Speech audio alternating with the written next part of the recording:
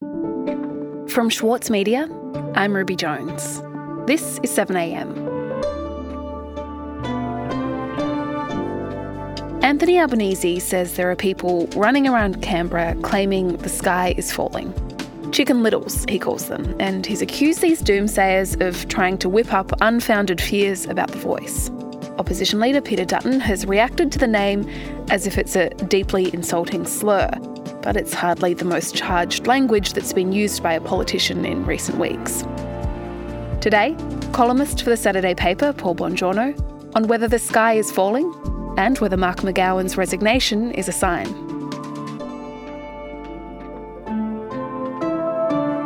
It's Friday, June 2.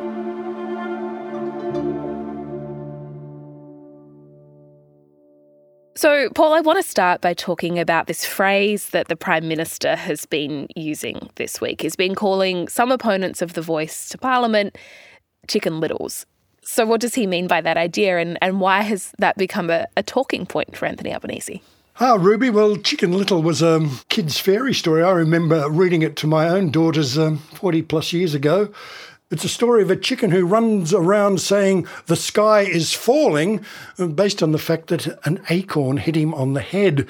And of course it's become, a metaphor for doomsaying and false alarm. And this is the point that Albanese wanted to make about all the naysaying going on against the Voice referendum. And he used the reference in his Lowitja O'Donoghue oration given in Adelaide on Monday. Yes, there are scare campaigns, but what those campaigns have in common is that they underestimate Australians so radically. Well, Albanese said there have been claims made in Parliament that the Voice could even have an effect on parking tickets. It's only a matter of time before they tell us that the Voice will fade the curtains. Albanese is confident, because Australians have an ethos of a fair go, that they won't succumb to these appeals to fear and the ever more ludicrous invitations to jump, quote, at our own shadows, unquote.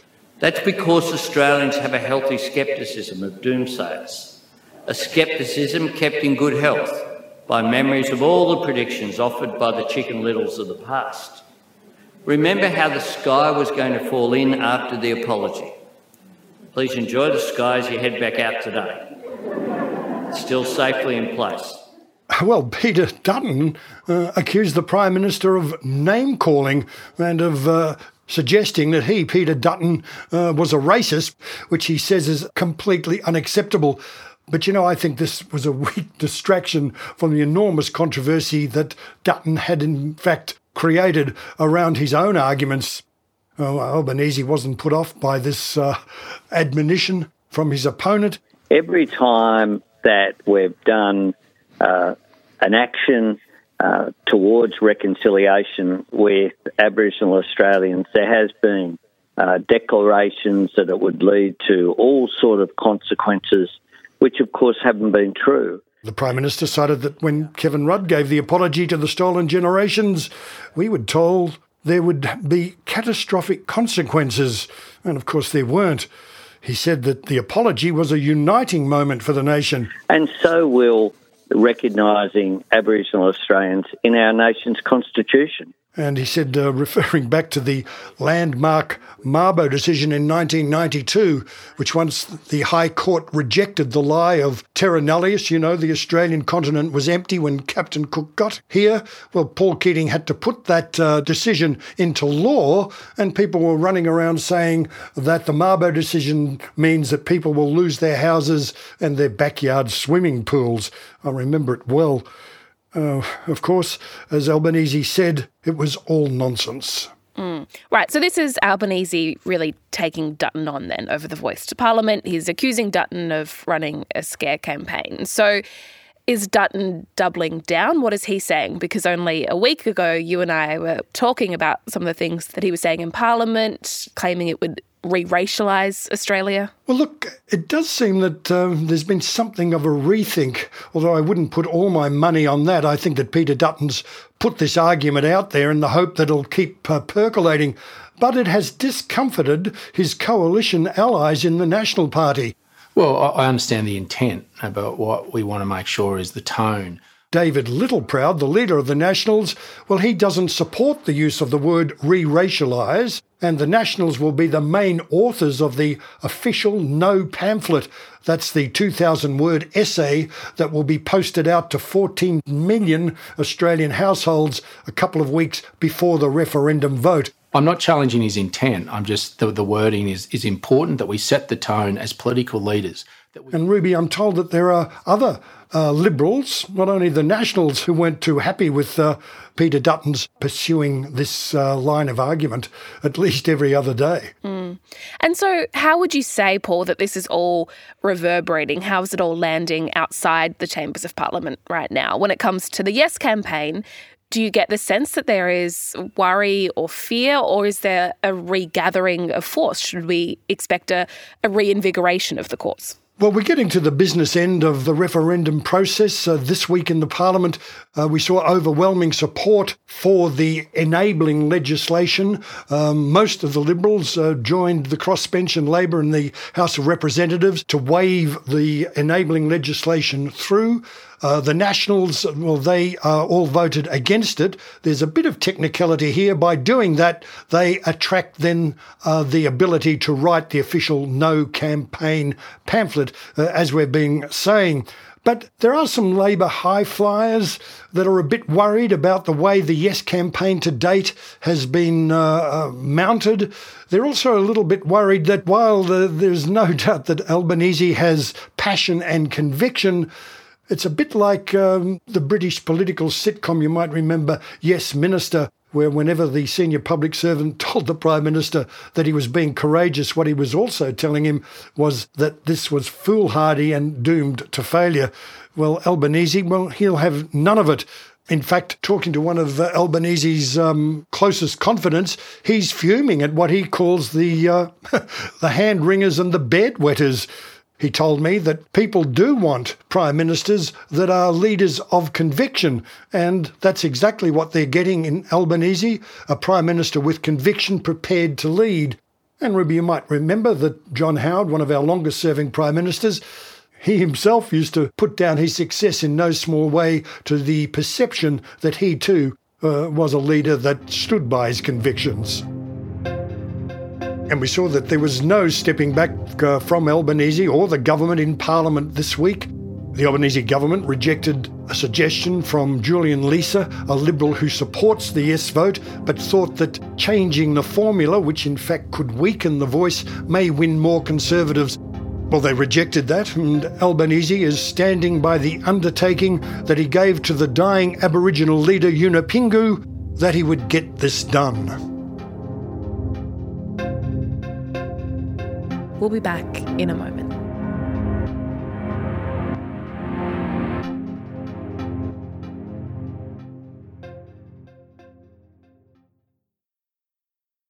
The Every Moment Matters campaign provides accurate, evidence-based information and advice about alcohol, pregnancy and breastfeeding.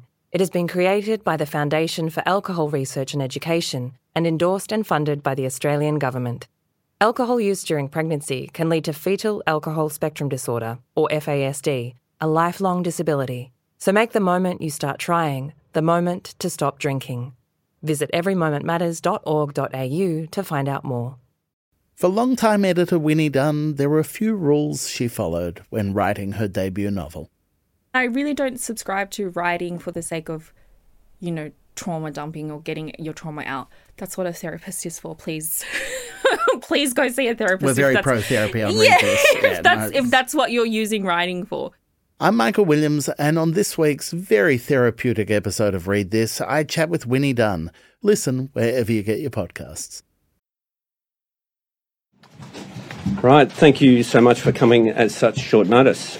Today I'm announcing that I'll be stepping down as Premier and as member for Rockingham. I was elected as Premier of Western Australia in March 2017, more than 6 years ago now. Paul, this week the highly popular Labor Premier of Western Australia resigned. It was a huge surprise, particularly given his notoriously high approval ratings. So what impact does his resignation have on the Federal Party and on the Prime Minister? But the truth is I'm tired, extremely tired. In fact, I'm exhausted. The role of political leadership doesn't stop. It's relentless. Well, it's a very good question. A lot of people are wondering about it because there is no doubt that the enduringly popular and dominant state premier, you might remember McGowan is Australia's most popular state premier, and at one stage had 90% approval in that state. And Albanese and federal Labor leveraged off this popularity in Western Australia to win 4 seats and majority government there. Well, in caucus on Tuesday, Albanese brushed aside concerns that the sudden resignation of the Premier would be a blow for federal Labor. While nobody has any doubts, as I was saying, about the role McGowan did play in the federal election campaign, Labor launched in Perth and Albanese shared the platform, the stage with McGowan. And he told Perth Radio that he's already visited WA 12 times. That's more than Morrison ever managed when he was Prime Minister. He's held a cabinet meeting there and he'll hold another one. And in caucus, Albanese says that Labor's going to try and win 2 more marginal seats from the Liberals at the next federal election. And McGowan's time, it wasn't without controversy. His popularity, it really allowed him to push through a lot of things like massive new gas developments without a lot of public scrutiny. So as he leaves, what happens to WA Labor?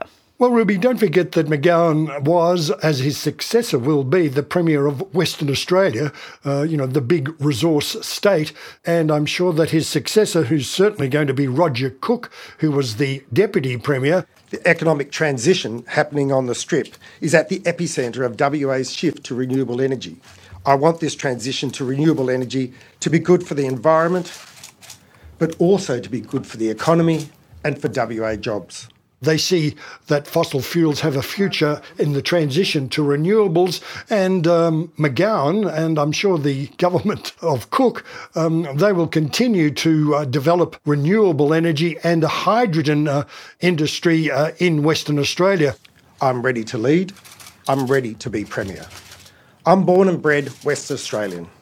This is the state where I've lived my entire life. It is where I've raised my children. I've devoted my life to serving this state, to do everything possible to ensure WA is prosperous for everyone. And I was speaking to a WA Labor strategist who in fact says that Cook is closer to Albanese in policy agenda terms. And he sees the transition to a new Premier as a positive rather than a negative for federal Labor. And just finally, Paul, this week has also seen some particularly interesting and combative exchanges in Senate estimates. The Greens in particular have been hammering bureaucrats over the relationship of government departments with PwC and Rent and HECS. So just how impactful do you think that questioning has been, and does it raise issues that this Labor government is going to have to respond to? Well, there's a couple of issues there, Ruby. On the issue of PwC, there's no doubt the work done by the Financial Review in revealing the way in which the Australian government's trust on tax reform was betrayed by this major accounting firm was built on by the work of 2 very effective senators, Labor's Deb O'Neill and the Greens' Barbara Pocock. Pocock's an interesting person. She's got a PhD, she's an economist, and she used to work for the Reserve Bank. Well, she took the gloves off in questioning the public servants from Treasury and Finance. Both of these women have been relentless pursuing PwC. On the other issue, it's the Greens that have been running hardest on the raising of student loans. There'll be a 7% rise in the cost of repaying student loans thanks to indexation. They've been urging the government to freeze this, to offer some relief, and so far the government is resisting it. There is some political danger in that because, as we know, that while younger, particularly educated Australians tend to support the Greens, they also tend to support Labor. So Labor, you would think, wouldn't want to antagonise this very important voting demographic. I think it was Malcolm Fraser as Prime Minister all those years ago that said life wasn't meant to be easy. And I think as the Albanese government is finding, it's not all that easy being in government. Paul, thank you so much for your time. Well, thank you, Ruby. Bye.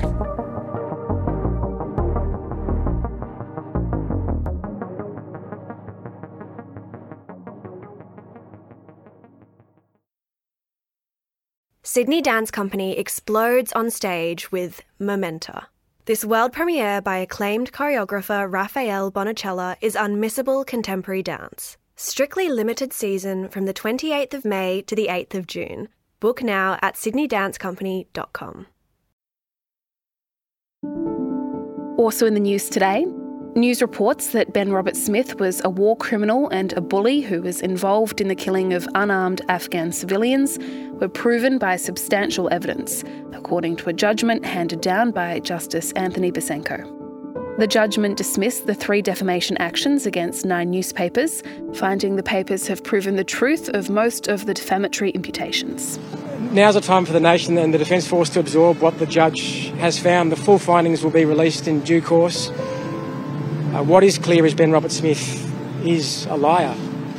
Investigative reporter Nick McKenzie, who was named in the action by Ben Roberts-Smith, alongside his colleague Chris Masters, spoke outside court yesterday, calling the verdict a small measure of justice for Afghan civilians. There's justice for the Afghan villagers who stood up in court, like the SAS soldiers who implicated Ben Roberts-Smith in war crimes. The Afghan villagers who stood up in court on Ben Roberts-Smith's instructions were mocked, belittled by Ben Roberts-Smith's counsel. They too have been found to have spoken the truth. 7am is a daily show from The Monthly and The Saturday Paper. It's produced by Cara Jensen-McKinnon, Zoltan Fetcho, Shane Anderson, Yo Chung and Chris Dengate. Our technical producer is Atticus Bastow. Our editor is Scott Mitchell. Sarah McVie is our head of audio. Eric Jensen is our editor-in-chief. Mixing by Andy Elston, Travis Evans and Atticus Bastow. Our theme music is by Ned Beckley and Josh Hogan of Envelope Audio. I'm Ruby Jones. This is 7am. See you next week.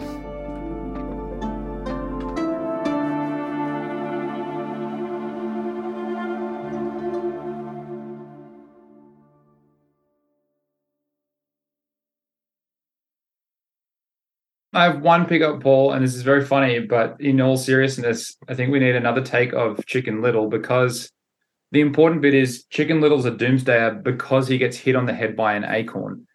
So I think we need to sort of explain that the analogy is that Peter Dutton's taking something that's not very doomsday at all and making a big deal out of it. So, well, can I beg to differ from this point of view? This is what I got to controversy. Yeah. I love it. No, I've got to say this to you that